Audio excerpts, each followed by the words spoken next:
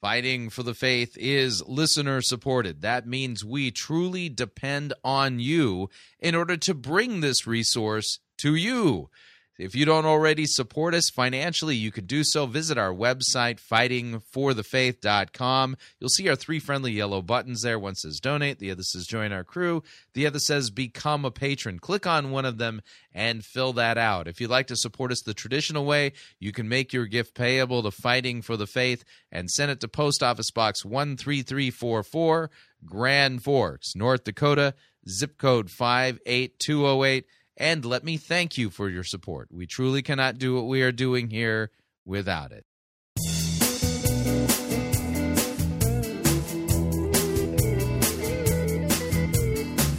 Is this still working? Hang on.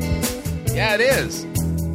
It's time for another edition of Fighting for the Faith.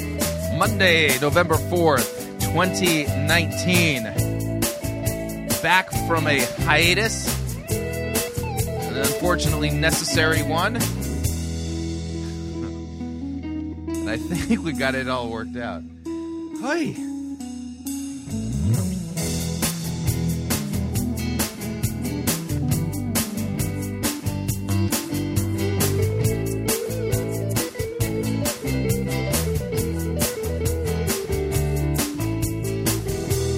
Thank you for tuning in. You're listening to Fighting for the Faith. My name is Chris Roseborough. I am your servant in Jesus Christ, and this is the program that dishes up a daily dose, and yes, we're back to daily dose of biblical discernment, the goal of which to help you to think biblically, help you to think critically, and help you to slow down, stop, open up your Bible, and compare what people are saying in the name of God to the Word of God. No shortage of crazy things being said out there. We take the time to open up God's Word, to compare and contrast what the most popular pastors, preachers, teachers, conference speakers, self-proclaimed prophets, prophetesses, self-appointed apostles and apostolettes, and those generally put forward by the evangelical industrial complex as those whom we need to be listening to, whose books apparently we need to be buying, and whose small group curricula we should be studying instead of the Word of God.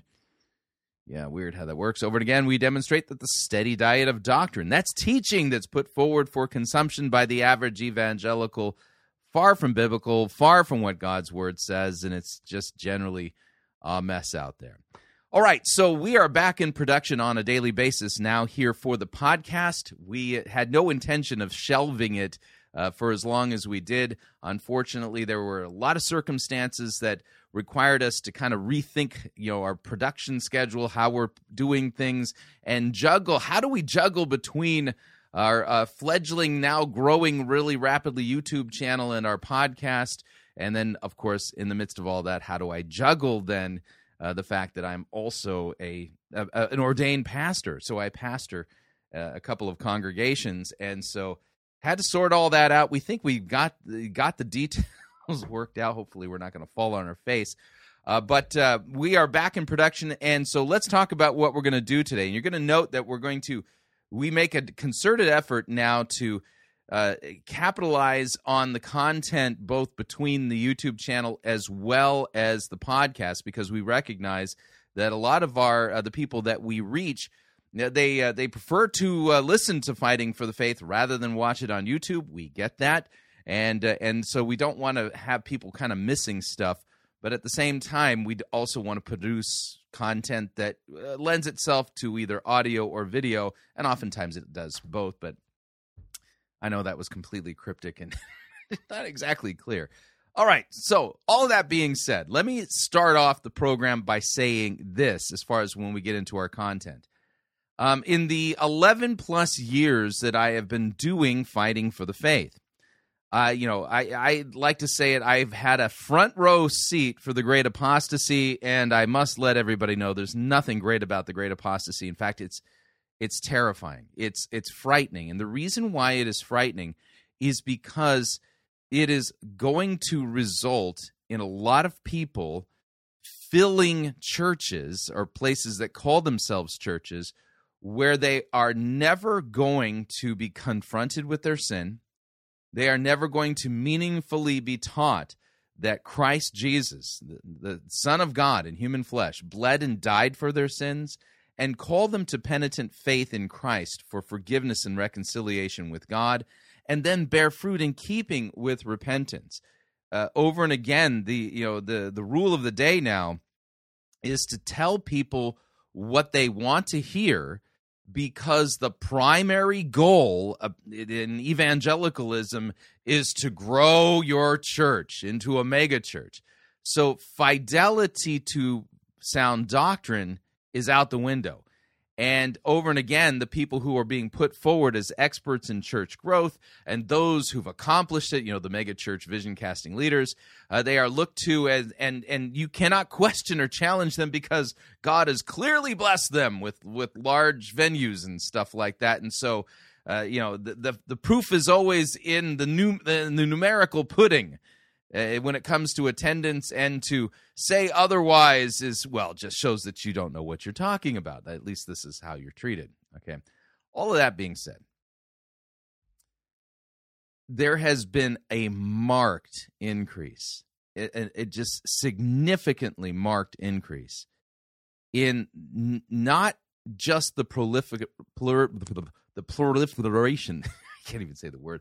The exponential creation of error, people who are twisting God's word and committing serious errors.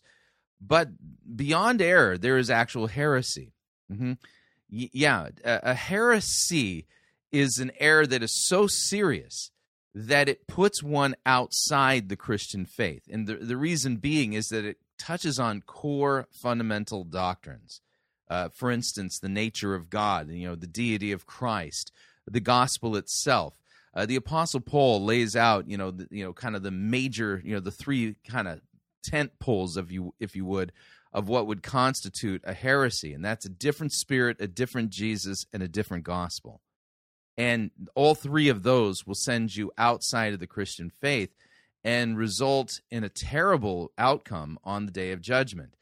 And I want you to hear what I'm going to say here, and that is that it is as much as here at Fighting for the Faith, I think it's important that our content is engaging, and there are times in which we rightly make fun of and ridicule the bizarre nonsense that's being put forward for teaching. Sometimes that's the right way of offering a critique for a false doctrine, just pointing out that it is just complete insanity and that it's lunacy to believe something this ridiculous.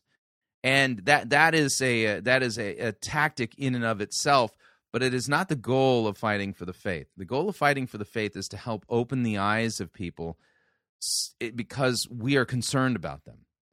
I have been deceived. I have spent time in a cult. I know the anxiety and fear that comes from sitting under teaching that doesn't properly handle God's word and make the proper distinction between law and gospel. And I know the despair firsthand that can lead to within the psyche of a person. All of that being said, I as tempting as it was to leave Christianity, I was convinced that the Bible was true, but that I didn't know what it said. And so, you can say that the major project of my adult life has been the study of sound biblical exegesis, of rightly understanding who the scriptures are about and how to rightly handle biblical texts, and not to make me look like the smartest guy in the room, because I'm not. The idea here is that if God gifts a human being with the ability to rightly understand his word and to preach it and teach it and explain it, then that person is to use that ability for the purpose of serving other people, to be their slave, to be their servant, to help them in love so that they could, thrive and benefit from what the Bible really says. Now, that being said, there are some very dangerous people in the church today, and unfortunately, rather than being drummed out of the church when they are spewing patently false doctrines, they are instead giving standing ovations, and this is terrifying to me, because the people who are giving a standing ovation to a heretic who is falsely teaching and teaching God's word and teaching actual heresies, I mean, that shows just how blind and under the control of the devil that they are. So as we are resetting the table here at Fighting for the Faith and getting back into our daily production, I want to make this clear, and that is that we are doing what we are doing because we are deeply concerned, have care for, and love those who are being deceived by the false teachers. Now, that being said, I think it's important that you know something about my focus, and that is that my focus is on those who are being deceived, not necessarily the deceivers. Because in my years of doing this, of doing discernment work, it's such a rare item. I can't even count at all how many times somebody who has been genuinely a false teacher and a heretic has truly repented. You think of Costi Hinn as like a standout, but he's the exception. And so the idea then here is, as much as I do care for and pray for false teachers, they're not the people I'm trying to reach with Fighting for the Faith. I'm trying to reach the people who are under the sway and the spell of the false teachers, because I'm convinced that God's word, being living and active and sharper than a double-edged sword, when God's word rightly taught in its context is put into their ears or shown to their eyes, that God, not me, God will open their eyes to the deception that they are in and set them free. And that's the goal. Fighting for the Faith, we are contending for the faith once delivered to the saints. This is exactly what Scripture commands us to do in Jude 3. And all of this is for the sake of our neighbors, for the sake of our Christian brethren, for the sake of those who are deceived. All right. Now, that's a little bit of a long monologue as we are resetting the table on our daily podcast. So with that, we're going to note that in today's episode, we're going to do two segments. And the first one is breathtakingly frightening in it when you consider the implications of it.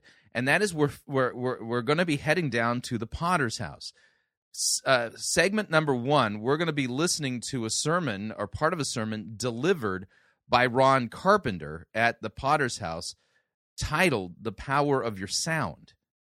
And Ron Carpenter, and I'm not making this up, in this segment, you are going to hear him teaching the exact heresy that 1 John chapter 4 says is from the Antichrist. Not making that up. So, hang on to your hats. We'll take a break when we're done with the Ron Carpenter segment, and then we're going to head back to the Potter's house, and we're going to listen to T.D. Jakes kind of building off of Ron Carpenter's false teaching, and T.D. Jakes teaching that human beings pre-existed before they were created. Yeah, which Ron Carpenter also will be teaching in segment one. So that will be today's episode of Fighting for the Faith. Strongly recommend you make yourself comfortable. We've got a lot of ground we need to cover, and since we're going to begin with a prophetic Holy Orders Network Information Exchange Syndicate update, let's do this.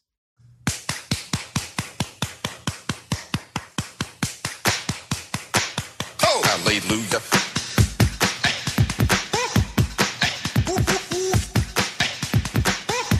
Get up right now.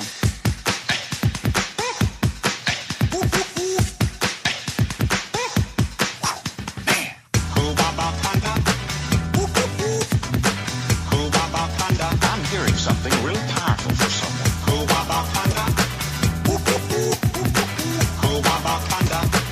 And now listen to this. Hallelujah.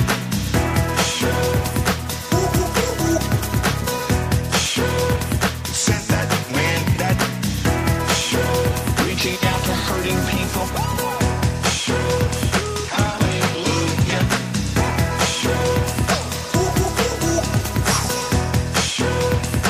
This is what you do. Something more than it was. Yes. Now, have you ever heard of the heresy known as Gnosticism? You probably have run into Gnosticism, even if you've never heard the name Gnosticism actually spelled out before. I'll explain it as we go, but basic premise is matter is evil, spirit good. The real you has nothing to do with your physical body. The real you is pure spirit, stuff like that. Yeah, that's Gnosticism. And this impacts their Christology, by the way, and this is the reason why Gnosticism historically has been considered a heresy, because, it is. So, case in point, we're going to be heading over to T.D. Jakes' church. Yeah, the Potter's House out there in Dallas. And we're going to listen to Ron Carpenter, who we've actually demonstrated in the past. He's openly admitted to being a Gnostic and teaching Gnosticism is a good thing. Yeah, it's in the archives of our Fighting for the Faith podcast. If you haven't seen those yet, actually, how can you see a podcast? Heard them. Yeah. Sorry, senior moment. I'm getting old. So anyway, we're going to head over there and let's whirl this up and then get our desktop up. We'll do some debunking along the way because, wow, does Ron Carpenter twist scripture here. And this doesn't fall into the category, by the way, of like an error. This falls into the category of flat-out heresy. It arises above error, Yeah, it really does. So let's whirl that up, and here's Ron Carpenter. There is a difference between when you were created and when you were made. Now, that's not true, and I'll show it to you from the Hebrew, but just let him spin this out. So there's a difference between when you were created and when you were made. That's weird, because the Hebrew uses made and created interchangeably. Yeah, it does, in Genesis in 1 in particular, but we'll continue. The word made means to take from one substance. Yeah, by the way, I forgot to tell you this. I should have braced you for this. Yeah, the name of the sermon is The Power of Your Sound. Yeah, I'm not making that up. And make into another substance. All right, got to back that up. So let me just back it up 10 seconds. Listen again. And when you were made. Yeah. The word made means to take from one substance and make into another substance. What?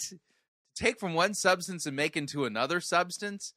Like when you make a house, you're taking lumber and, drywall and nails and glue and, and stucco and pipes and wires and thingies. Does the wood turn into a different substance? No, it stays wood. Yeah, so he's playing fast and loose with some definitions here. God made you a body. He took from one thing and made it another thing. He took from the dust of the ground and he formed Adam a body. But your body is not the real you. Your body just houses the real you. Your body is a temporary location while you fulfill an assignment in the earth. That is straight up false. That's not true at all. Your body isn't a temporary place for an assignment that you need to accomplish on the earth. Have you heard of the resurrection of the dead? Yeah, when Jesus returns in glory, he's going to raise, everyone from the dead bodily, the same way Jesus was raised. But let's do a little debunking work, shall we? We'll start in Genesis chapter 1. We will pay close attention to a particular verb in the first sentence of Scripture. In the Hebrew, it reads, Bereshit bara Elohim eth ha-shamayim va'eth ha-eretz. And just translated, in the beginning, God created the heavens and the earth. And the Hebrew verb for created is bara. So you'll note that's our first Hebrew word for the day, bara. And you're going to note that Genesis 1 uses bara and a different Hebrew word, the Hebrew word for made, interchangeably. Yeah. So I have to scroll down here just a smudge and look for the day when God created the cattle and the beasts of the earth and stuff like that. So let's see here. All right. So Genesis 1:24, God said, "Let the earth bring forth living creatures according to their kinds, livestock, creeping things, and beasts of the earth according to their kinds." And it was so. And God made. Okay. And so our Hebrew word here is asah. So God made asah. He made the beasts of the earth according to their kinds, the livestock according to their kinds, everything that creeps on the ground according to its kind. God saw that it was good. So 2 Hebrew verbs so far, and they are bara, to create, and asah, to make. Okay, so you got the idea here. Now we're going to pay close attention to how the words work here in Genesis 1. So then God said, "Let us make man in our image." And if you were paying attention, you would know that the Hebrew verb here for make would be asah, right? So God said, "Let us make man in our image after our likeness, and let them have dominion over the fish of the sea, over the birds of the heaven, over the livestock, over all the earth, and over every creeping thing that creeps on the earth." So God created, bara.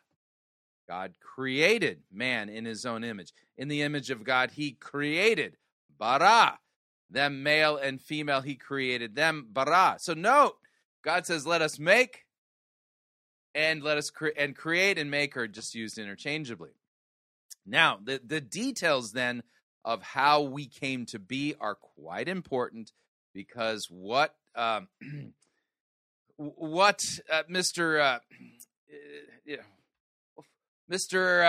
Carpenter, my apologies, senior moment there, but Mr. Ron Carpenter is saying here is also contradicted by Scripture. So listen to the creation of man. So when no bush of the field, this is Genesis 2, was yet in the land, no small plant of the field had yet sprung up, for Yahweh Elohim had not caused it to rain on the land, and there was no man to work the ground. A mist was going up from the land that was watering the whole face of the ground. Then Yahweh Elohim, and here's our third verb, yatsar, God formed the man of the dust from the ground and breathed into his nostrils the breath of life, and the man became a living creature.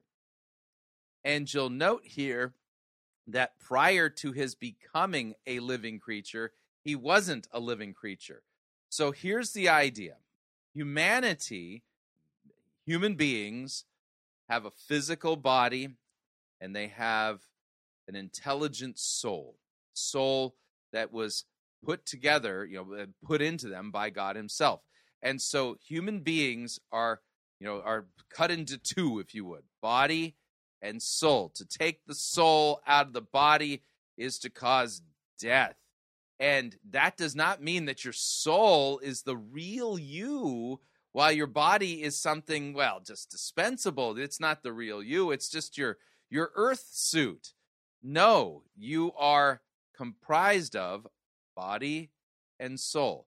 And Christ physically bled and died on the cross to save not merely your soul, but also your body as well, because the two go together to make the one person who is you. There's not two of you. There's only one of you, all right? There's not the body part of me and then the soul part of me. No, I am comprised of both a body and soul, so are you. And there's only one of you. There ain't two of you, and your body is not the dispensable part, and you would be, your soul being the real thing or whatever. No, your body and soul together. And when Jesus returns in glory to judge the living and the dead, he's going to raise you from the grave bodily. That Jesus himself was bodily raised from the grave. This is important stuff. So we'll note here that the things that Ron Carpenter are saying here, this is heresy. This puts him outside the Christian faith. The things that he's saying here are from Gnosticism. We'll talk about the dangers of Gnosticism more in a minute. But let's return and hear a little bit more of him spinning this heresy out, shall we? The Bible says that you were created in Christ Jesus before the foundations of the earth were ever laid. Now, I'm going to note he's taking a particular text out of context and not going to Genesis 1. The text in particular that he's using is from Ephesians chapter 2 that says, "For we are God's workmanship created in Christ Jesus for good works." Yeah. So we're created in Christ Jesus for good works. And we're going to note something here. The created in Christ Jesus for good works part is not referring to our creation or our birth. It's talking about our new birth. Yeah, so that's kind of, because note here what's going on here. In Ephesians, in fact, my apologies, I went a little too far.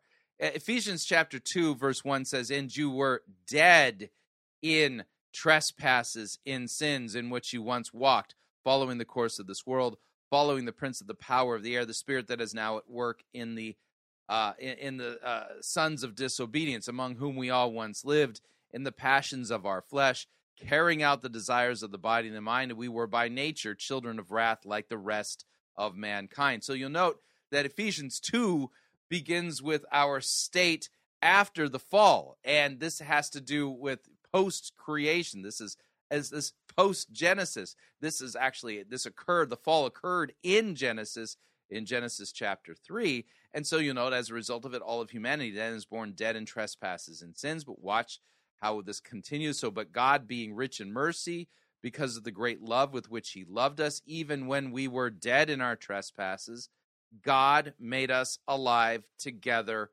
with Christ. And by grace you have been saved, and God raised us up with him and seated us up with him in heavenly places in Christ Jesus, so that in the coming ages he might show the immeasurable riches of his grace in kindness towards us in Christ Jesus. For by grace you have been saved through faith, and this is not your own doing. It is the gift of God. It is not the result of works, so that no one may boast." And then here we go. "For we are God's workmanship, we Christians, created in Christ Jesus." In Christ Jesus, talking about our regeneration. "Created in Christ Jesus for good works, which God prepared beforehand that we should walk in them." So again, he's just, at this point, really striving to twist up the biblical text is the best way I can put it, because he's trying to create this idea that you pre-existed. The real you is pre-existed, and that the important thing about you is your spirit. Yeah, the body, yeah, who cares about that? I mean, it's just your earth suit and stuff like that. The Bible don't teach that, and the verses he's referencing don't teach that either. Christ means anointing, the anointed one. Now, let me back this up so you can hear how his argument apparently goes, and I'll back this up 10 seconds. Christ Jesus, before the foundations of the earth were ever laid. The word Christ means anointing, the anointed one, the anointing. So now, there's a difference between an anointing and the anointed one. One is a participle, a verbal noun. The other is a noun. Christ is the anointed one. Jesus is the Christ. That's noun. Jesus isn't the anointing. That's a participle. All right, so that's a verbal noun, but you can't say Jesus is both the anointed one and the anointing. We got a big problem here. So he's playing fast and loose and changing and basically interchanging a participle with a noun. This is super slick Bible twisting on his part. Let me back it up just a little bit again. Listen again. "For the foundations of the earth were ever laid."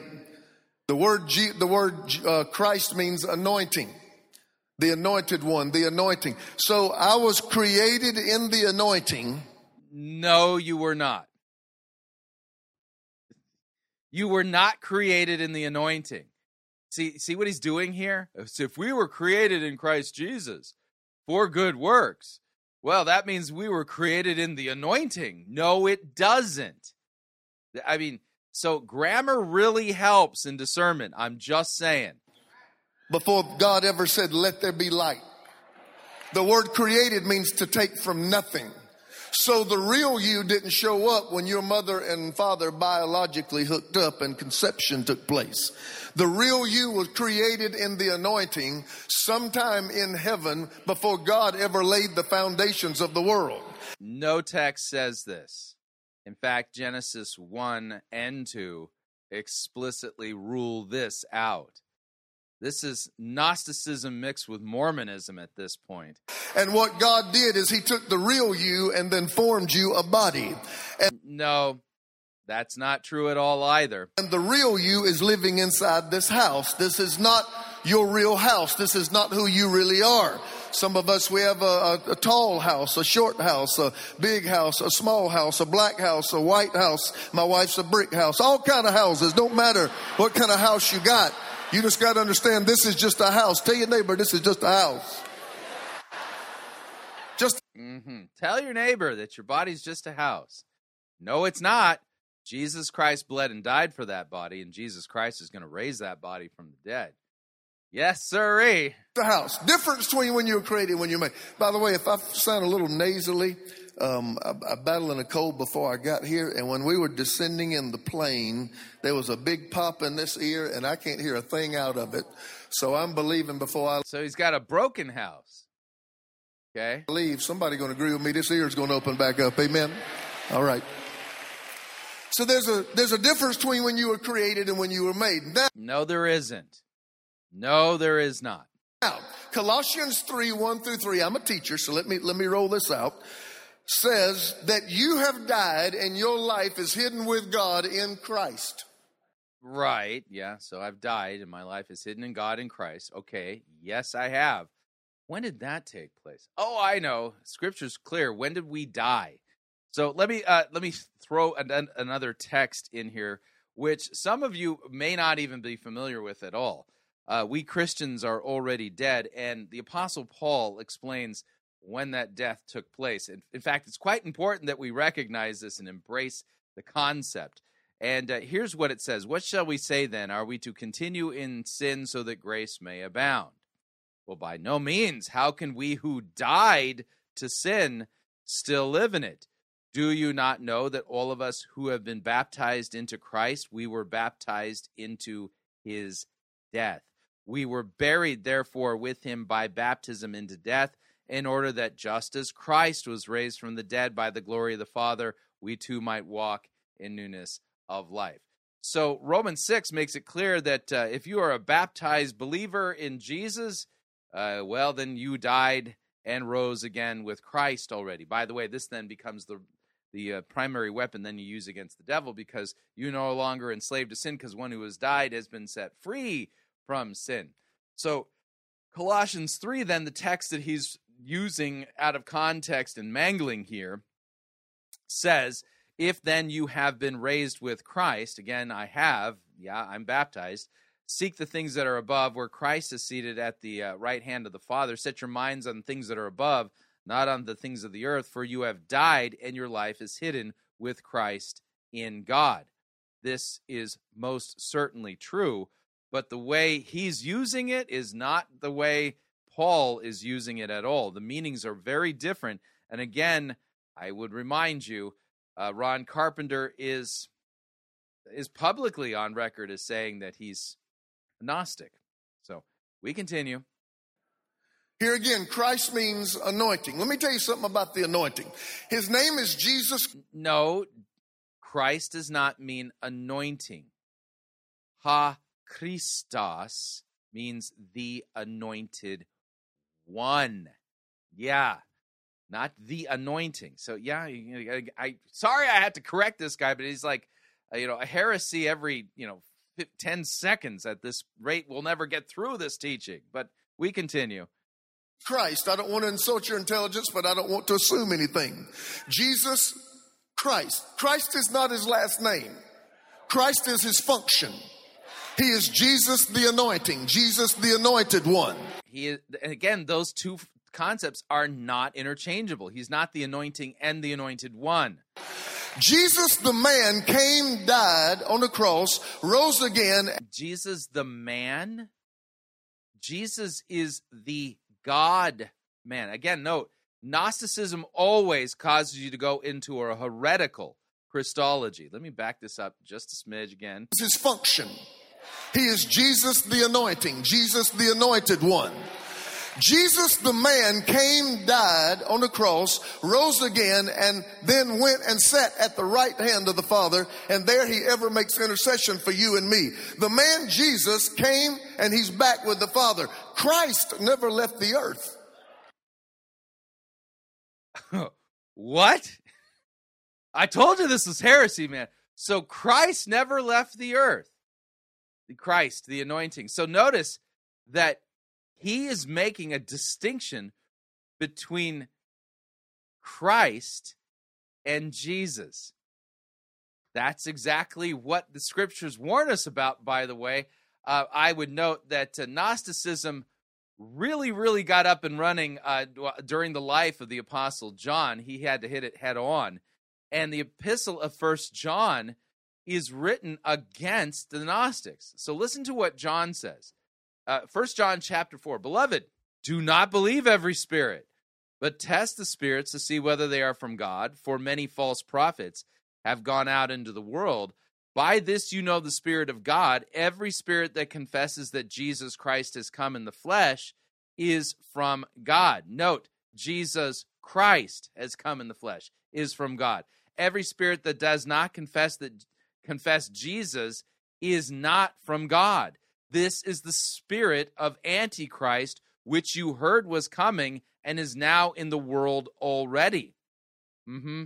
So you're going to note here, Ron Carpenter is embracing the very theology that 1 John 4 says is from the Antichrist. Yeah, no joke there. I mean, and I'm not engaging in hyperbole either. This is for real Antichrist doctrine. Hear it again. I'll back this up just a smidge. Here we go. At the right hand of the Father, and there he ever makes intercession for you and me. The man Jesus came, and he's back with the Father. Christ never left the earth. Unbelievable. This is Antichrist blasphemy. That's what this is. Whew. And there's the people at T.D. Jakes' Potter House going, yeah, way to go. He's sending all these people to hell. Going somewhere with this. Yeah, you're going to go to the lake of fire. That's where you're going with this. For those of you who don't know me, it seems like I'm going to open up a bunch of random loose ends, but at the end we'll tie them all together, I promise you, okay? Christ never left the earth. He just waited in the earth for another body to descend upon. So note, he makes a distinction between Jesus and the Christ. Again, that's exactly what 1 John 4 says is the doctrine of Antichrist. And so in the upper room, he found the body, the new body of Christ, and then he descended upon that new body, and now we make up the body of Christ. We make up the body of the anointing. Come on, somebody. No, this is absolute Antichrist blasphemy that you're spewing here. I'm not a full expression of the anointing. You're not a full expression of the I'm not an expression of the anointing. Anointing, but God gives us apostles, prophets, pastors, evangelists, teachers, until we all reach the full stature of the measure of Christ. So God gives us leaders till we all come into unity in the faith. And I may not be like Christ all by myself, but when I hook up with you and you and you and you and you, then we begin to be the full expression of the body of the anointing. Somebody shout. Wow. Again, I don't even have words at this point. Blasphemy, heresy, this is flat out rebellion against God. This doctrine comes from the pit of hell. The Apostle John tells us that. Shout, I'm anointed. Now, the Bible says my life is hidden with Christ. My life is hidden with God in the anointing. No, it doesn't say that. You're playing word games. Everything about me, my past, my present, my future, is in my anointing. The anointing is the word that is descriptive of the residency of the Holy Ghost. No, it's not. You're just making this up. Everything that I will ever be is already in me. So God doing something in my life is not it coming out the air conditioning vent and coming externally and entering my life. It's already in me, and I've got to learn how to push it out. No biblical text says this either. Everything that you will ever do and ever be is already on the inside of you. Touch your neighbor and say, it's already in there. It's already in there. So No, it's not. And I'm not going to touch my neighbor either. I've got to learn, how do I grab a hold of the potential that is resting inside of my anointing and then live up to the potential of my anointing. Then in the next verse he says, therefore set your mind on things above where Christ is. So in other words, I've got to... Yeah, where's Christ, by the way? Note that the text that he's quoting totally contradicts him. Okay, because remember he said that the anointing never left, but that Jesus, the man, sits at the right hand of the Father, right? Let's see. So this is just unbelievable. Let's see if he quoted this correctly. Yeah. Your life is hidden with Christ. When Christ, who is your life, appears, then you will also appear with him in glory. So set your minds on things that are above. Yeah, for that's where Christ is. Yeah, so, I mean, the text that he's quoting just flat out contradicts him. Wow.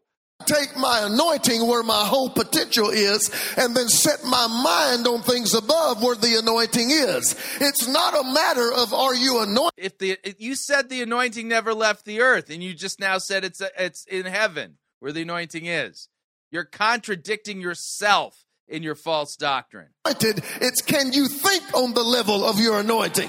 When you can get your mind in the same place with your... What if you're anointed to be wealthy but you think like a pauper? What if you're anointed to be great but you think like a weakling? What if you are anointed to be successful but you think like a failure? We do not arrive at the place of our anointing. We arrive at the place of our thoughts, because as a man thinketh in his heart, so is he. Yeah, so he's kind of mixed Gnosticism now with one of the major proof texts out of context of the Word of Faith heresy. As a man thinketh, and so is he. So are you think a thing correctly? You know, so that you can. Are you think a thing like you're poor when your potential is to be rich? Yeah, I know that's not really how the words work, but let me show you this from the text. We're going to be over in Proverbs 23. And here's the King James version of it, because this is how they take it out of context. And it's Proverbs 23:7. For as he thinketh in his heart, so is he. See, there it is. Da-da! Da-da! Da-da! See, you got to think right. You don't want to be engaging in stinking thinking. No, that's not what's going on here. So here's what it is. 3 rules, by the way, for sound biblical exegesis are context, context, and context. So eat thou not the bread of him that hath an evil eye, neither desire thou his dainty meats. For as he thinketh in his heart, so is he. Eat and drink, saith he to thee, but his heart is not with thee. With the morsel which thou hast eaten shalt thou vomit up and lose thy sweet words. And he's sitting there going, okay, that's not saying that our thoughts create reality. No, it's not at all. In fact, let's go with the ESV translation, and let me get this a little bit bigger. And here's what it says in the ESV. Do not eat the bread of a man who is stingy. Do not desire his delicacy, for he is like one who is inwardly calculating. Eat and drink, he says to you, but his heart is not with you. You will vomit up the morsels that you have eaten and waste your pleasant words. See, this is a proverb about if you know somebody who's really stingy, if they seem like they're being generous and say, here, eat this. They don't really want you to eat it because it costs money, you know. So, you know, his heart's not with you. That's the point here. So you'll note that Ron Carpenter here, as a man thinketh in his heart, so is he. So, yeah, no, that's not what that text says at all. This guy is wrong on every count. He hasn't said anything that's biblically solid at all. My thinking defines my is, and if I'm going to show up where my anointing is, I'm going to have to learn to think on the level of my anointing. Somebody that's going to take your thinking higher today, shout hallelujah. Yeah, I'm not going to shout hallelujah. I'm going to shout, run, flee the building. This guy's a flat-out heretic. He's a Gnostic. Everything that he's teaching here is flat out false, and he's going to have to give an accounting to God for this. Yeah, let me throw this in as like a bonus, shall I? So if we were to go to, let's say, the book of Job, all right? We'll go to Job, and let's see here. The text in particular I want to go to is at the end where God and Job have a conversation. God talks to Job out of the whirlwind, and Job ends up repenting because Job basically claimed that God was in the wrong to punish him because it's the evildoers, the unrighteous, who are punished, not the righteous, and he considered himself to be among the righteous. Yeah, that's not true at all. In fact, there's none righteous, no, not one, the scripture says. And so God had to have a little conversation with him, and Job repents. But remember Job's 3 comforters? Yeah, those guys. Their theology was completely wackerdoodle. They totally said false things about God, and I want you to consider God's reaction to them. And but we'll start with Job's repentance. So after Job was confronted by God, where were you when I laid the foundations of the earth? You know, all that great dialogue, that discourse you can read in the chapters that precede chapter 42. So Job will repent. He says, I know that you can do all things, that no purpose of yours can be thwarted. So who is this that hides counsel without knowledge? Therefore I've uttered what I did not understand, things that are too wonderful for me, which I did not know. So hear, and I will speak, and I will question you, and you make it known to me. I have heard of you by the hearing of the ear, but now my eye sees you, therefore I despise myself, and I repent in dust and ashes. So Job ended up having to repent because he found fault with God, and not rightly so. He didn't know what he was talking about, so he repented. God, you're right. I'm wrong. Now, consider what follows next is what God says in judgment with Job's 3 comforters, whose theology was completely whack. I mean, one guy was like a Joel Osteen prosperity guy. Another guy was like a complete self-righteous pietist. And another guy was kind of like some weird Gnostic, weird morphin. Anyway, all their theology was whack, and the things they said about God were way off the mark. And watch God's reaction to them. So after Yahweh had spoken these words to Job, Yahweh said to Eliphaz the Temanite, my anger burns against you and against your 2 friends, for you have not spoken of me what is right, as my servant Job has. So note here, God's anger burned hot against Job's 3 comforters because they didn't speak correctly about God at all. So that being the case, all the false teachers out there, you might want to pay attention to this. Ron Carpenter, you might want to pay attention to this. God's anger burns hot against those who take his name in vain and do not teach the truth about him. So now, therefore, take 7 bulls, 7 rams, go to my servant Job, and offer up a burnt offering yourselves and my servant Job. He'll pray for you. Now, note, God isn't going to listen to their prayers. He'll listen to Job's, but not theirs. God will only deal with them through a mediator. So my servant Job shall pray for you. I will accept his prayer, not to deal with you according to your folly, for you have not spoken of me what is right, as my servant Job has. So Eliphaz the Temanite, Bildad the Shuhite, and Zophar the Naamathite went and did what the Lord told them, and the Lord accepted Job's prayer. The Job prayed that God would not deal with them according to their folly.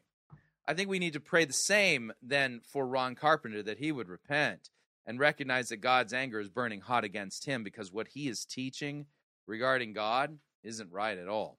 The things he's putting forward and spewing and people are applauding, these are doctrines of demons, and the Apostle John identifies his Christology as being from the Antichrist. That's how serious this is. So pray that they would repent, and pray if you know anybody who listens to Ron Carpenter and is believing this theology of this man, that you need to rescue them from the pit, man, because they're on their way to hell.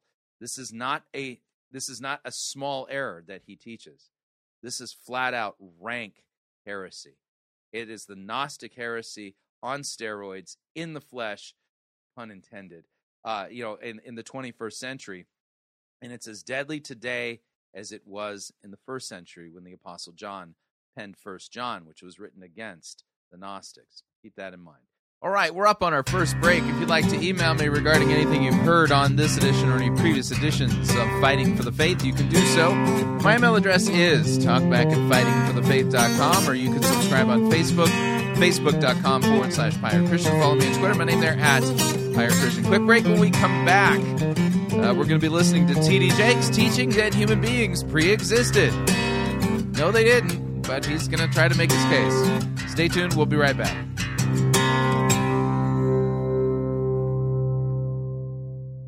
No itching ears are scratched here. You're listening to Fighting for the Faith.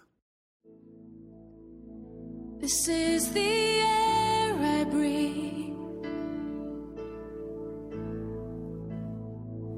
This is the air I breathe.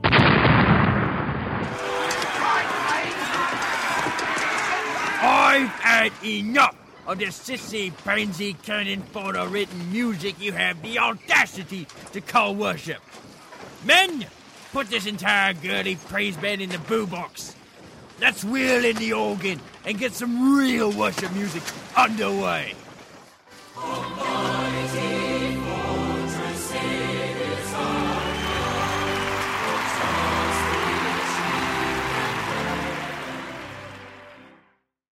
Ye be listening to Pirate Christian Radio.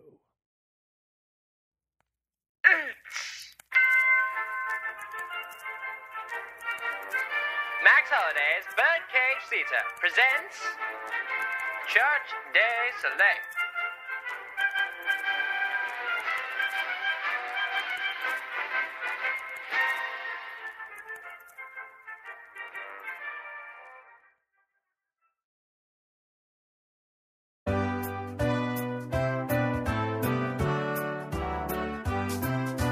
I'm a heretic and I'm okay. I scheme all night and I lie all day. He's a heretic and he's okay. He schemes all night and he lies all day. I twist God's word, I put on shows that do better on Broadway. Have you seen The Lion King? It'll be here on Sunday. He twists God's word, he puts on shows that do better on Broadway. Have you seen The Lion King? It'll be here on Sunday. He's a heretic and he's okay. He schemes all night and he lies all day. Twist God's word, I take your tithe and spend it on private jets. Have you seen my bank account? It's bigger than yours, I'll bet. He twists God's word, he takes your tithe and spends it on private jets. Have you seen his bank account? It's bigger than yours, I'll bet. He's a heretic and he's okay. He schemes all night and he lies all day. Twist God's word, I write bad books that will land you all in hell. I'll never say I'm sorry, 'cause I'll be there as well. He twists God's word, he writes bad books that will land us all in hell.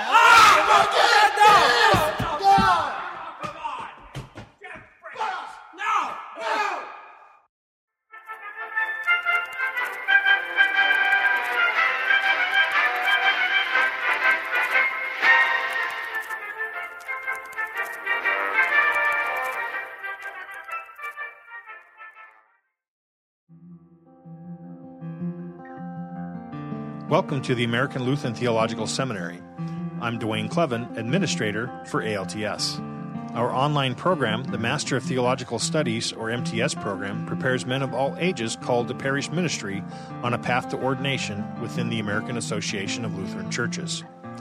Our MTS program prepares future pastors with critical instruction in the Greek language to read the gospel in the language in which it was written, and also detailed studies in exegesis, systematics, church history, and practical applications of parish ministry.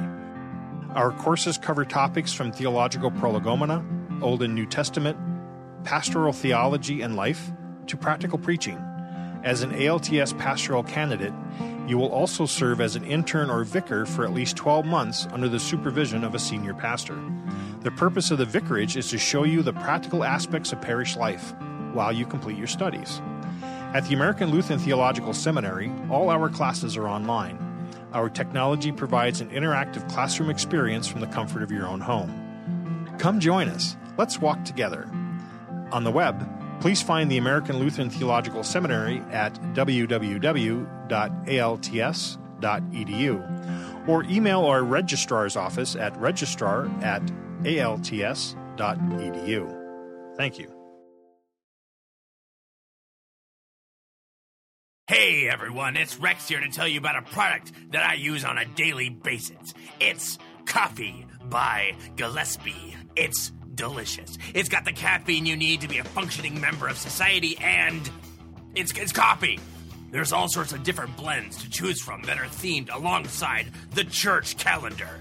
So not only does it taste insanely good, but it's also liturgical. Somehow. All you have to do is order it online at gillespie.coffee, and it'll arrive at your door in a convenient, resealable bag filled with either whole bean or pre-ground coffee. I personally like mine as whole bean because it goes so well with milk. Now that's what I call a balanced breakfast. So head on over to gillespie.coffee and get some. That's GILLESPIE.coffee. Rex out!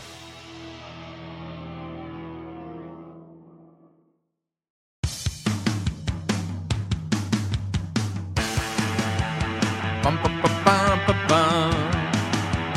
Na, na, na, na, na, na. All right, we're back.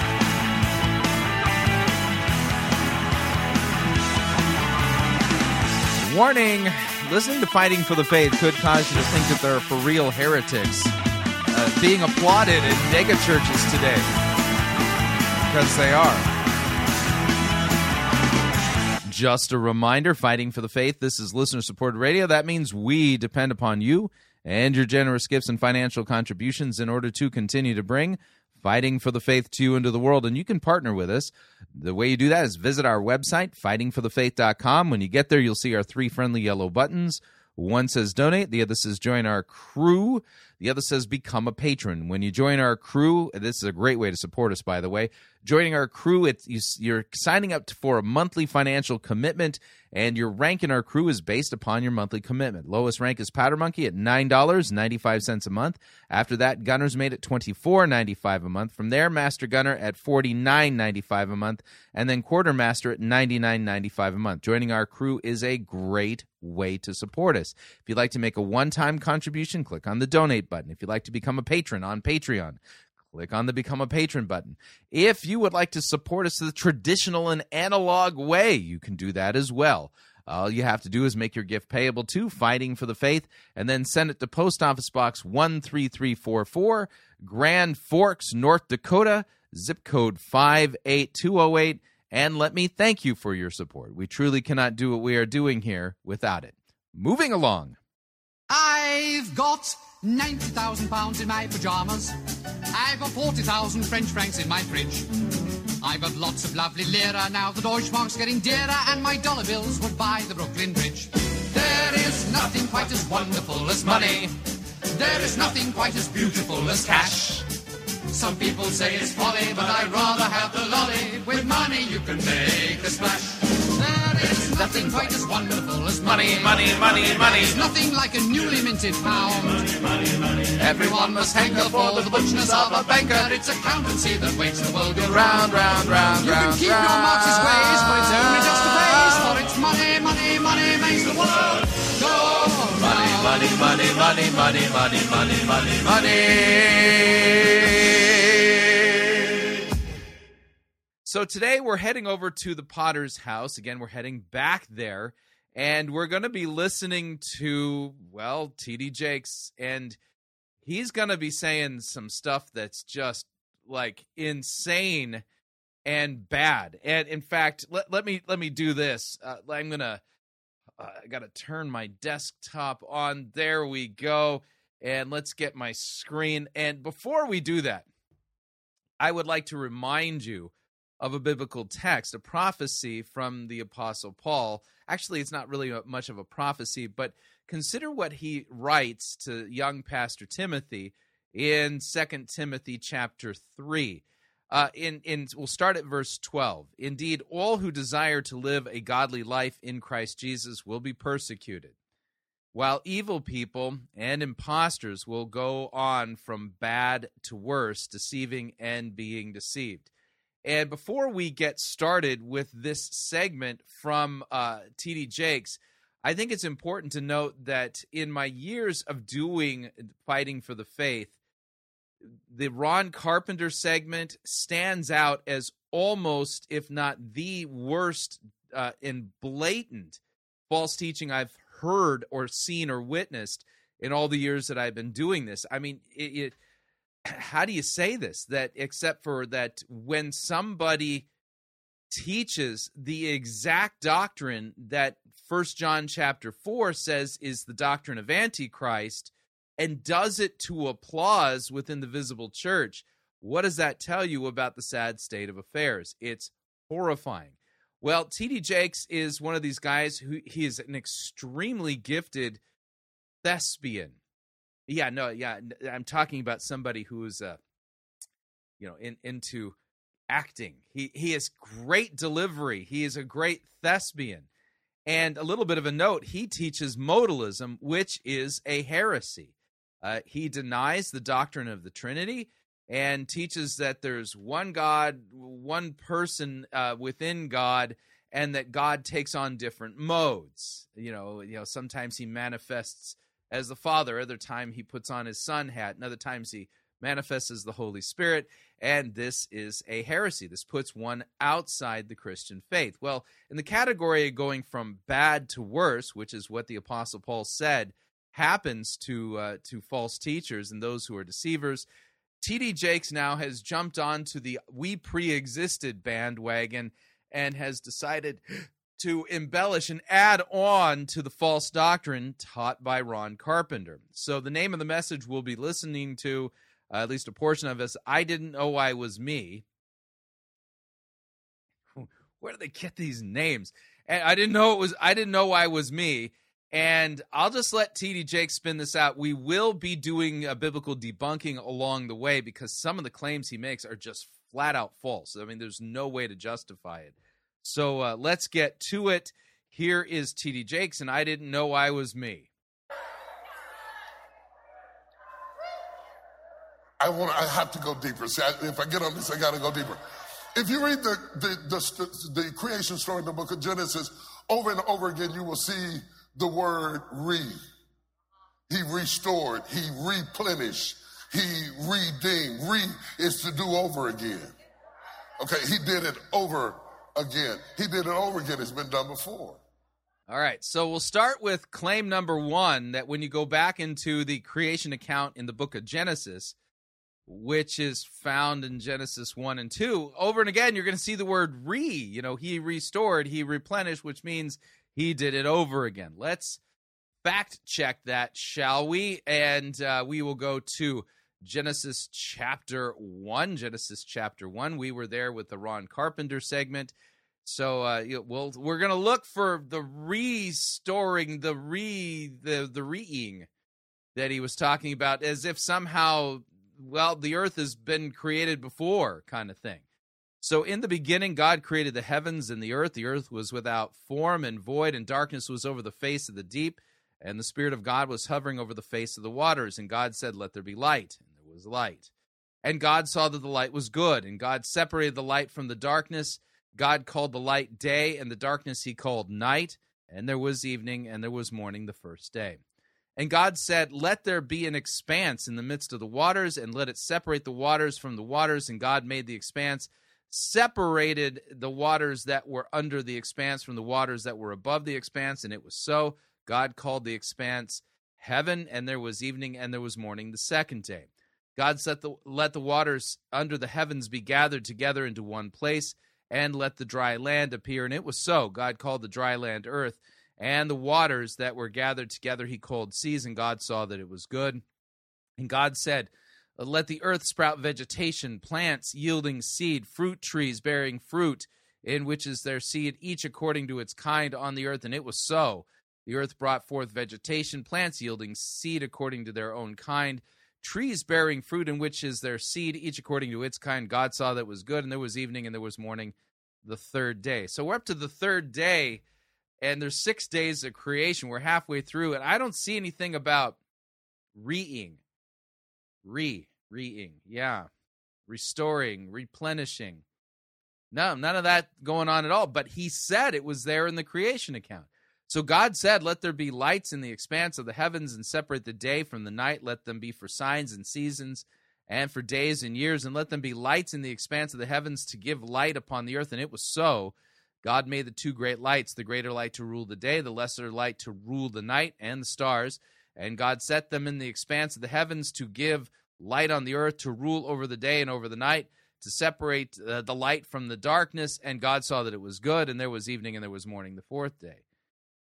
God said, let the waters swarm with swarms of living creatures. Let the birds fly above the earth across the expanse of the heavens. So God created the sea creatures and every living creature that moves, with which the waters swarm according to their kinds, and every winged bird according to its kind. God saw that it was good.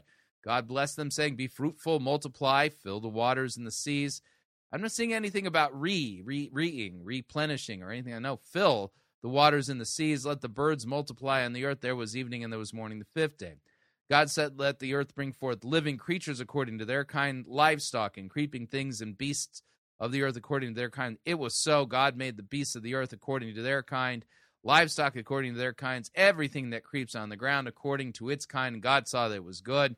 And God said, let us make man in our image, after our likeness, and let them have dominion over the fish of the sea, over the birds of the heavens, over the livestock, over all the earth, and every creeping thing. So God created man in his own image. In the image of God he created him, male and female.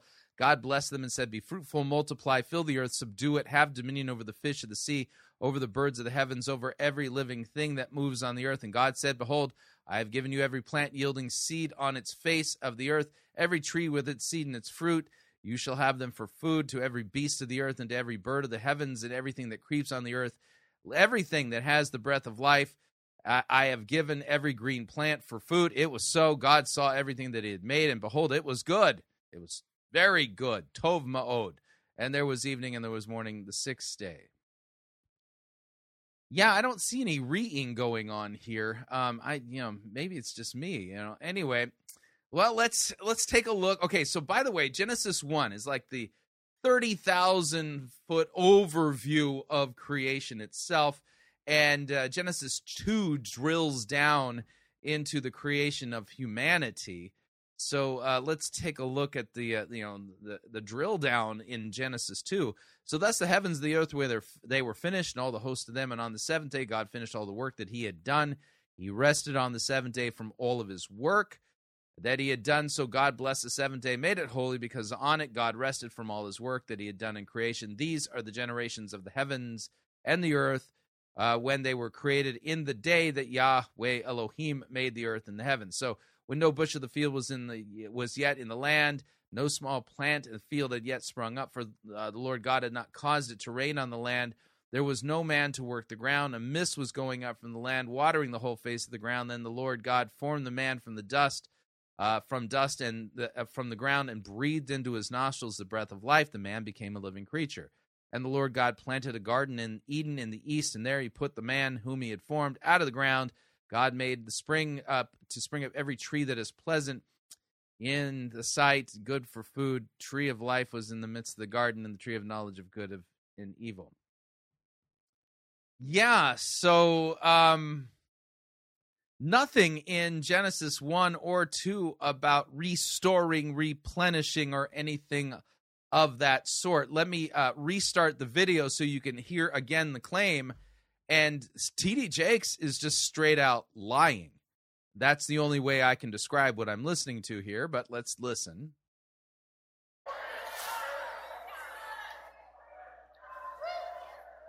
I have to go deeper. See, if I get on this, I got to go deeper. If you read the creation story in the book of Genesis, over and over again, you will see the word re. Over and over again. I didn't see it once. He restored, he replenished, he redeemed. Re is to do over again. Okay, he did it over again. He did it over again. It's been done before. Oh, wow. It's been done before. Somebody say before. How is it that you have an entire megachurch building filled with people with access to their Bibles who are sitting there slurping this stuff up without fact-checking to see if that's true? See, the problem is I can't remember what was before because I am here, present now. You're not supposed to remember what was before. You weren't there. But I can't remember what was before. When the Bible says that God redeemed us or restored us or re-delivered us or redeemed us from the curse of the law, from sin or death, it suggests that there was something between me and him before. No, it does not. It does not suggest there was something between you and him before. We'll explain this along the way. Before what? Before time.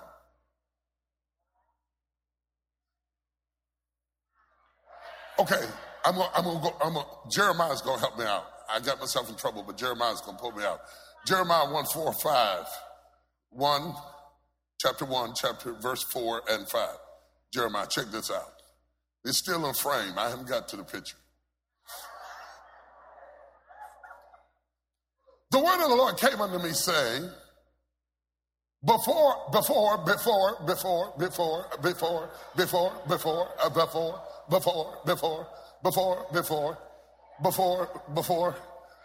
Yeah, he thinks he's making some kind of a point that somehow Jeremiah chapter 1 teaches preexistence. It doesn't. Yeah, the idea here is that God foreknew us. We'll take a look at the cross references. In fact, T.D. Jakes will take us to the primary cross reference, which is found in Romans, and we'll consider what just how the words work there. But he's basically trying to say, look, see, God knew Jeremiah before he formed him in the womb, so they had to have a relationship. No, God foreknew him because God knew he would create him. It does not say that before I formed you, we knew each other. Nope. God knew. He knew because he is omniscient. He's all-knowing. So what he's doing to this text is absolutely criminal. Before your mama's ankle swole, before her belly got big, before her face broke out in a rash, and before she threw up the first morning and told her husband, baby, I'm sick. Before I formed you in the womb, I knew you. Before I formed you, before you had... Notice, God did the knowing. He didn't say we knew each other. There's a big difference between the two. Your first birthday. Before you were 1 week old, before you were 1 day old, before your mama was pregnant, I knew you. Before you were born, before you were born, before you were born, I set you apart. I set you apart. Now, what he's going to do here, and this is kind of an interesting Bible twisting technique, is he's going to dictate how this text is understood. And he'll create a whole narrative around it without any biblical texts that actually say any of the things in his narrative. But T.D. Jakes is a classic example of a fellow who twists the scripture to tell people what their itching ears want to hear. And let me explain what I mean by that. In fact, let me duplicate this tab. No, I didn't want to delete it. I didn't want to pull it out. Okay, hang on a second here. I'm going to put it back. There we go.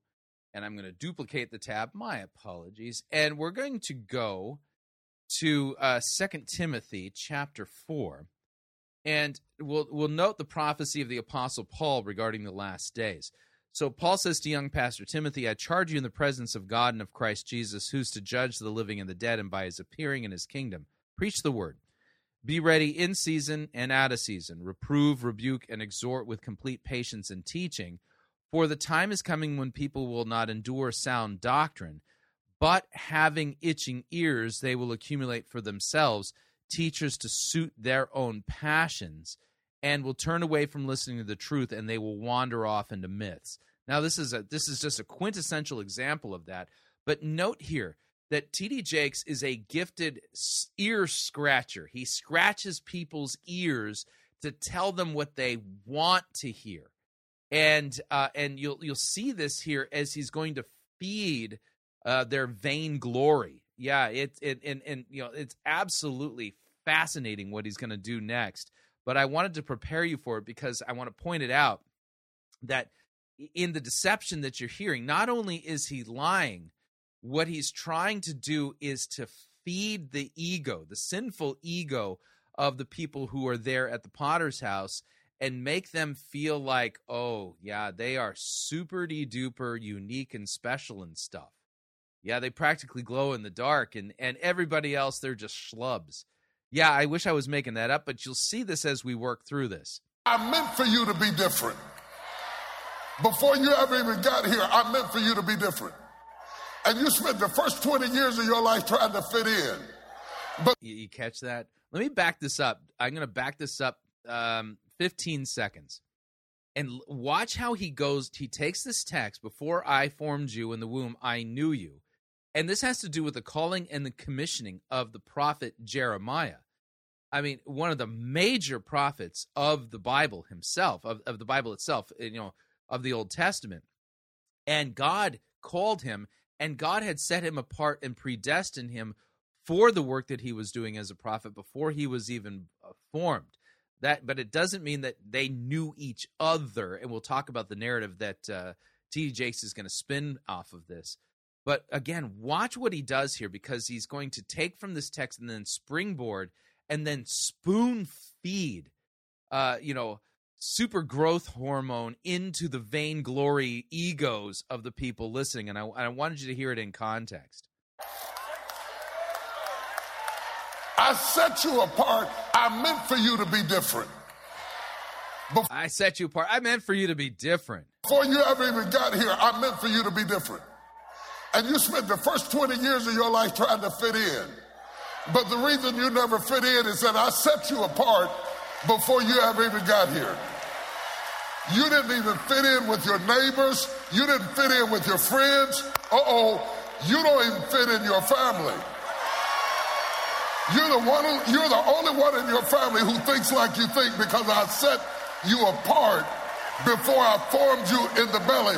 Yeah, so they're all, they're up on their feet. They're going to receive that word. And notice, he's just feeding their ego with complete vainglorious platitudes and nonsense. That's not what Jeremiah is about at all, especially chapter 1. But we continue. I meant for you to be different. So don't be upset over the people who didn't like you, who thought you were cute, who didn't like your hair. I don't care how you change your hair, change your walk, change your talk. I meant for you to be an outcast. Meant for you to be an outcast. Right, yeah. Rejected, ostracized. I meant for you to be different. Before I formed you in the belly, I knew you, I ordained. Now, a little bit of a note here. There is a very well-known megachurch leader. I can't say the word pastor because he's really not that. Vision casting leader. Stephen Furtick of Elevation Church, who hangs on every word that T.D. Jakes spews. Considers him to be his ultimate mentor. So my question is, how long before Stephen Furtick starts preaching that we pre-existed? Now that Ron Carpenter has done it, and now T.D. Jakes is clearly building off of what Ron Carpenter laid down. So how long before Stephen Furtick does that? I set you apart. Oh my God, this is good. No, it's not. And you just said OMG, and wow, that's not appropriate for any Christian, especially a pastor. So he knew me in eternity past. Okay, this is eternity. Eternity past is an oxymoron. Eternity past is an oxymoron. It is two things that totally disagree. Which text is he exegeting now? He knew me in eternity past. Which text talks about that? Agree with each other. Eternity can't have a past, but the eternity is my only way of describing God, and past is my human attempt to express an anthropomorphic reality. He sounds so educated when he talks like that, yeah. Throwing around big $5 words. An anthropomorphic reality. Whoo! It's got to be true because, I mean, how much do you think it costs to use that word? I mean, just the vowels alone, buying them from Vanna White, how many thousands of dollars would that have been? An anthropomorphic reality, anthro is human. It's a human attempt to describe something that is divine. So eternity, past, present, and future, past, present, and future are human terms. Eternity is God terms. Eternity past, before I was born, he knew me. He knew me. He formed me because he knew me. I had a relationship with him before. Okay, now he's spewing out the narrative. I had a relationship with God before. No texts say this. This is now the false narrative that he's going to embellish on from his misreading of Jeremiah 1. I had a relationship with him before I met my mother.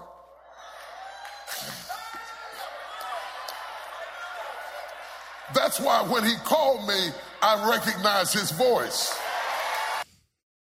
See, that's the reason why when he called me, I recognized his voice, because we had a relationship before. Uh-huh. He said, my sheep know my voice, a stranger they will not follow. That's why you go to church and get blessed, and the person you went with didn't get nothing. Maybe they didn't recognize the voice. I knew the voice before I read the Bible. You know the word, but I know the voice. I'm sorry, the voice of God is heard in the Bible, in the word of God, rightly divided and taught. Wow, this is bad. So notice how, I mean, I recognize the voice. I had a relationship with God ahead of time. So how come if I had a relationship with God ahead of time, was I born without any knowledge of God whatsoever? How did that happen? Watch what he does with this. Oh, you don't hear what I'm saying. A lot of people know scripture, but they don't know the voice. He said, my sheep know my voice, a stranger they will not follow. And some kind of way, his voice resonated with me because I knew him before. He said, before I formed thee in the belly, when you were just a spirit and I was just a spirit, we knew each other on a spiritual level. When I was just a spirit, we knew each other on a spiritual level. No text says this. Again, this is the false narrative now that he's building around his twisting of Jeremiah chapter 1. We connected, we hooked up, we got together. I agreed to send you in the time, but here's the deal. If you go in the time, you're going to forget what we had in eternity.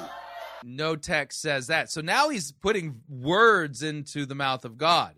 So I'm going to send you into time, but here's the thing.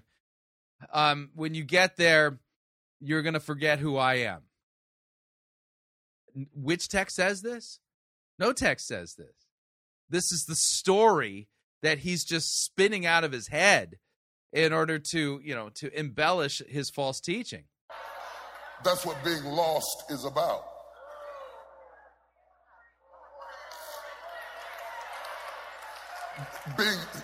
The reason I'm lost, I can't be, first of all, I can't be lost if I don't belong to somebody.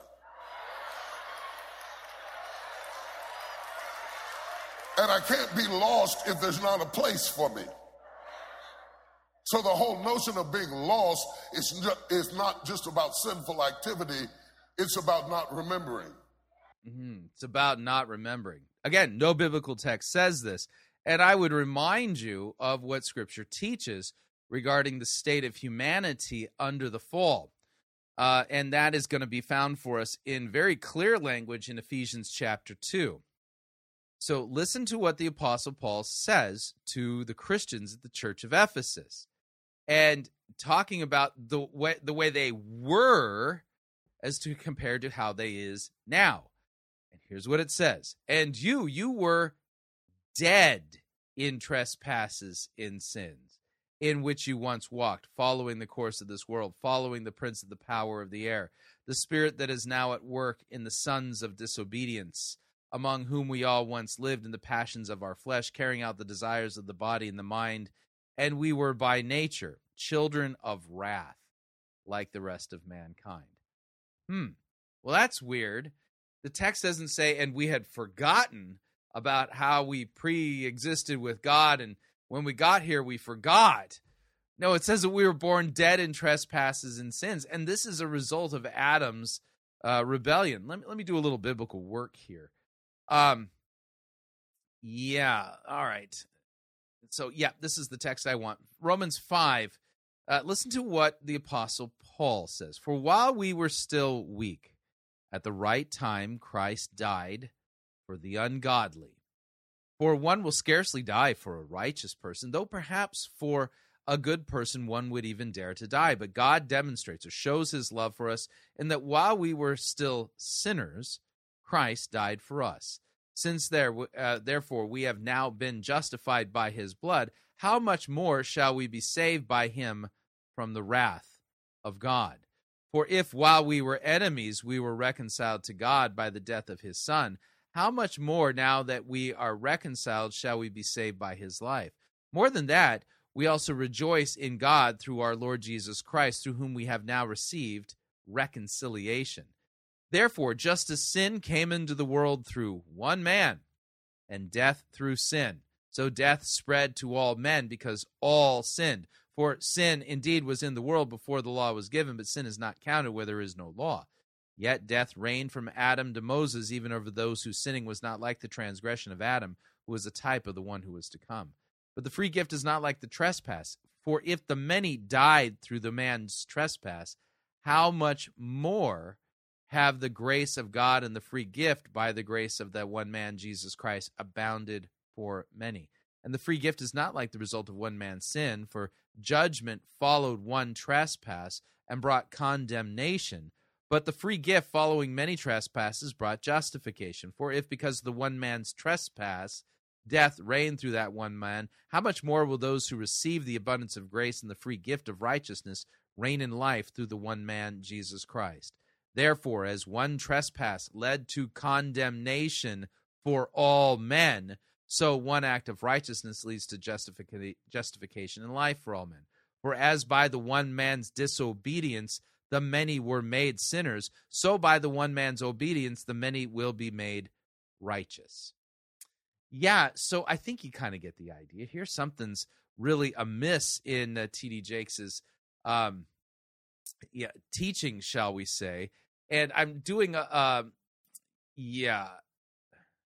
there's another part of this I want to show, because he was talking about being lost. Luke chapter 15. Here's what it says, and this is an important thing, because talking about lost, found kind of stuff here. So you'll note that Ephesians 2, dead in trespasses and sins, Romans 5, talking about through Adam's sin, the many were made sinners. That's all of us. And that that we are objects of God's wrath, all this stuff. No text ever anywhere says that we forgot because we pre-existed with God spiritually, and then when we got here, we were made to forget. That's just total science fiction made up by T.D. Jakes. But note then the lost and found motif in Luke chapter 15. Now the tax collectors and the sinners were all drawing near to hear Jesus. That's the hymn there. And the Pharisees and the scribes, they grumbled, saying, "This man receives sinners and he eats with them." So Jesus told them this parable. This is a 3-part parable. It's one parable in 3 chapters. So chapter 1, consider what it says. "What man of you, having 100 sheep, if he has lost one of them, does not leave the 99 in the open country and go after the one that is lost until he finds it?" So here we've got clear biblical text talking about lostness, and it's going to talk about foundness also here very briefly. And it's not going to say anything that T.D. Jakes says. Lost is about forgetting the relationship that you had with God spiritually before you were sent to earth. Nope, that's not how the Bible defines these things at all. And who's doing the defining here? Jesus is. Notice, these are red letters. Pay attention. So what man of you, having 100 sheep, if he has lost one of them, does not leave the 99 in the open country and go after the one that is lost until he finds it? And when he has found it, he lays it on his shoulders, rejoicing. And when he comes home, he calls together his friends and neighbors, saying to them, rejoice with me, for I have found my sheep that was lost.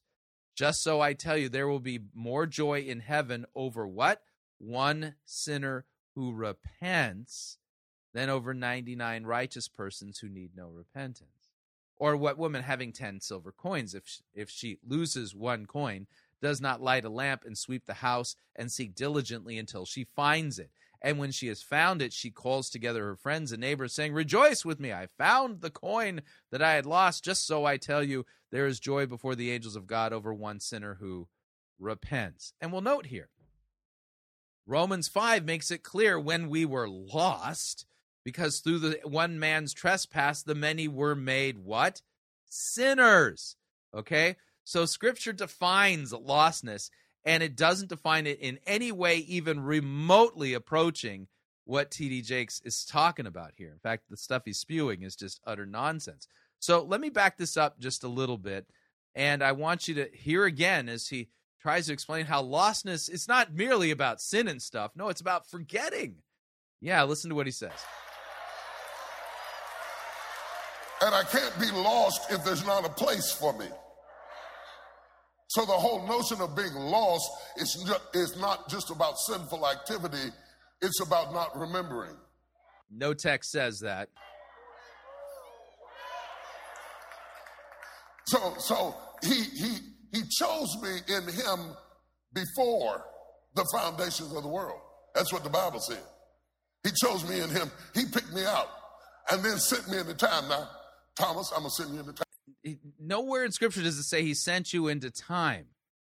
Another text here. This will help us out. More text that we can add, the better. Ephesians chapter 1.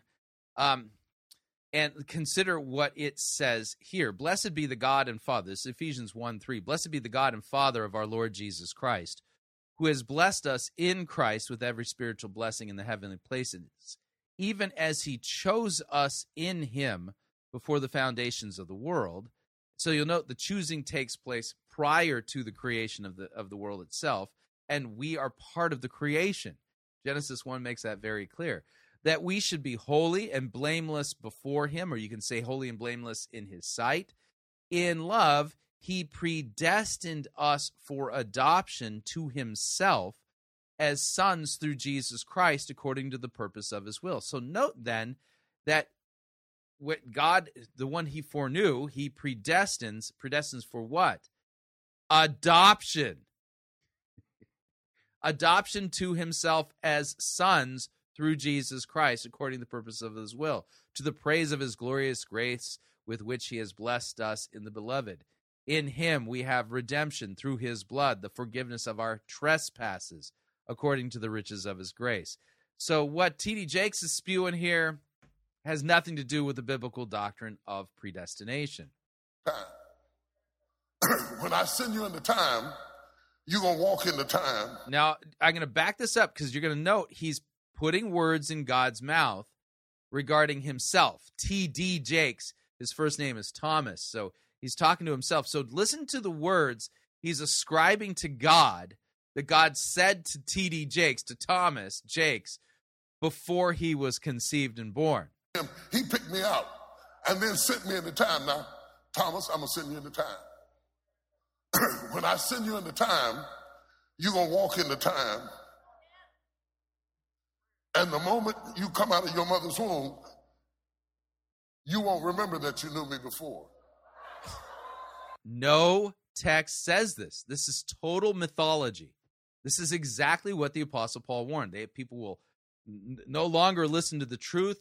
They will gather to themselves teachers who will tell them what their itching ears want to hear, following their sinful passions, and they will no longer hear sound doctrine, but wander off into myths. Total myth here. But I set you apart. I won't lose track of you. I set you apart. And when I get ready for you, I'm going to call you. And when I call you, you're going to recognize my voice, though you don't remember what we had before. The fact that all these people are clapping and applauding this utter mythology, pray for these people. Pray for them. They are under the grips of the devil himself. The Prince of Darkness reigns at the Potter's House in Dallas.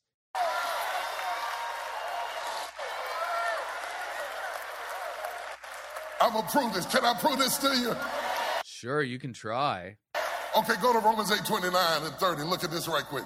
All right, let's get there before he does. Romans 8:29 and 30. And let's just do a little bit of work in this text, shall we? Let's see here. I'm good. Romans chapter 8.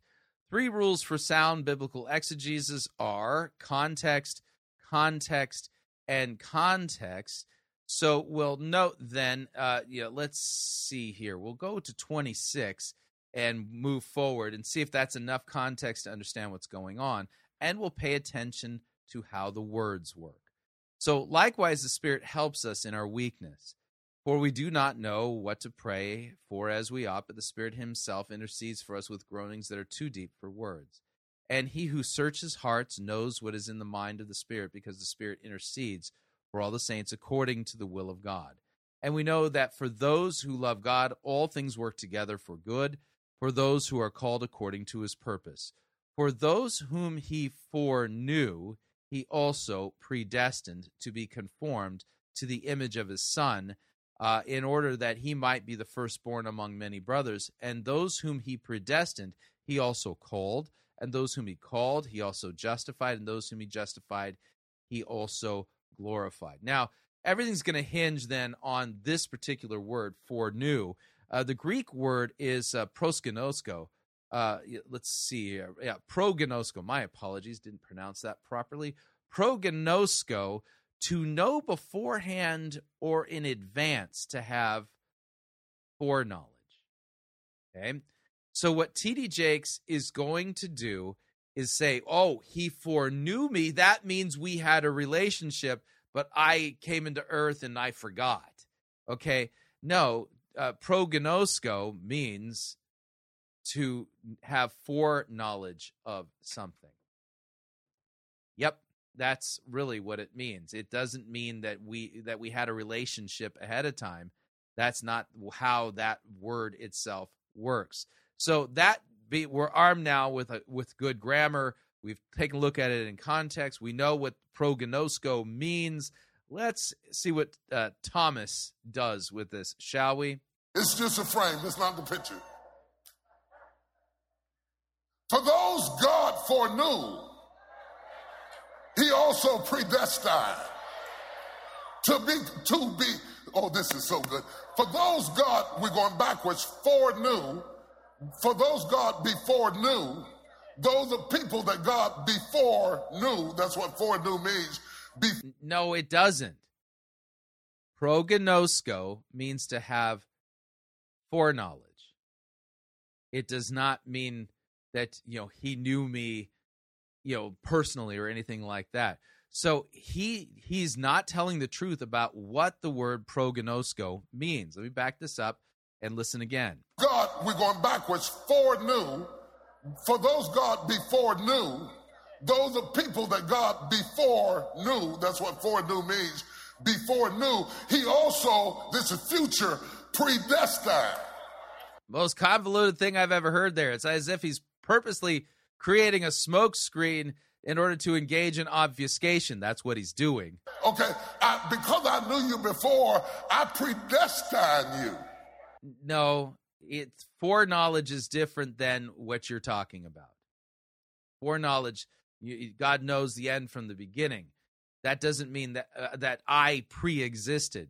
That's not what this text is saying at all. And prognosko doesn't even remotely hint at that concept of pre-existence for human beings in the word foreknew. To be conformed to the image of his dear Son. Good God Almighty. That he might be the firstborn among many brethren. Come on. And those he predestined, he also called. Wait a minute, go back to 29 again. For those God foreknew, he also predestined to be conformed to the image of his son, that he might be the firstborn among many brothers. All of that he did without me knowing it. I can't remember it. Come on. He did that without me knowing it because I can't remember it. The reason why you can't remember it is because you didn't exist. You didn't exist until you were conceived. And those he predestined, he also, this is when I found out, he also,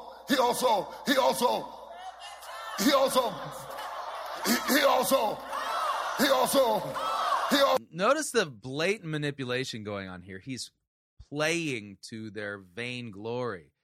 And, you know, like I said, he's a thespian. That's when I found out I was his. When he called me, that's when I realized that I wasn't what they called me. I wasn't what they call. Who's they? What he called me. I wasn't what she called me. I was what. Called here, kletos means to be called out of darkness into the light. It's not to be called a name or something. Man, this guy is just a master manipulator.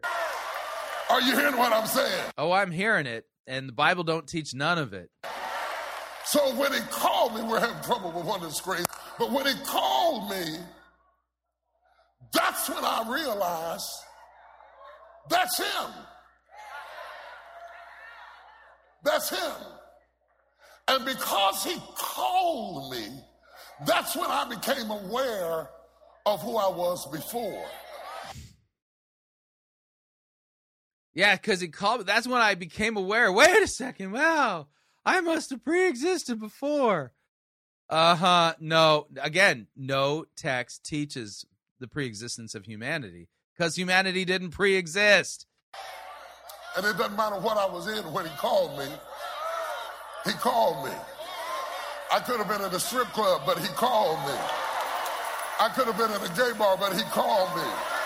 God doesn't call people while they're there. He calls them through the preaching of the word. Faith comes by hearing, hearing by the word of Christ. So somebody at a strip club, it's highly unlikely that somebody's going to be preaching the gospel in either of those two venues that he just listed. This is weird. I could have been high on crack, but he called me. And all of a sudden, what used to make me happy doesn't make me happy anymore. And what used to give me joy doesn't give me joy anymore. Because God has a way of disrupting your life. Yeah, apparently my life has been disrupted because, you know, I pre-existed and stuff. Yeah, I think you get the point. This is really a mess. And, you know, all I can say is that this is some of the rankest false doctrine and heresy I've come across. And it's so brazen. I mean, when you have doctrines of the Antichrist being taught and people applauding in megachurches, and rather than walking out and saying, this is not what the Scripture says, this tells you just how far along we are in the great apostasy, and it's absolutely frightening to consider the implications. And like I've said, pray for the people at the Potter's House. They are in the grips of Satan himself. And if God doesn't grant them repentance and a faithful preacher who will actually correctly preach the word to them, they're doomed. Because at this point, the heresies that are being spewed there are not minor errors. These are ginormous errors that touch on the gospel itself. It's a different gospel, a different Jesus altogether, and a totally different spirit that is being preached there at the Potter's House. This is not Christianity. This is straight out pit of hell, doctrines of demons kind of stuff. So keep praying for them. So what'd you think? Love to get your feedback. If you'd like to email me regarding anything you've heard on this edition or any previous editions of Fighting for the Faith, you can do so. My email address is talkback@fightingforthefaith.com, or you can subscribe on Facebook, facebook.com/Pirate Christian. Follow me on Twitter. My name there @Pirate Christian. Till tomorrow, may God richly bless you in the grace and mercy won by Jesus Christ and his vicarious death on the cross for all of your sins. Amen.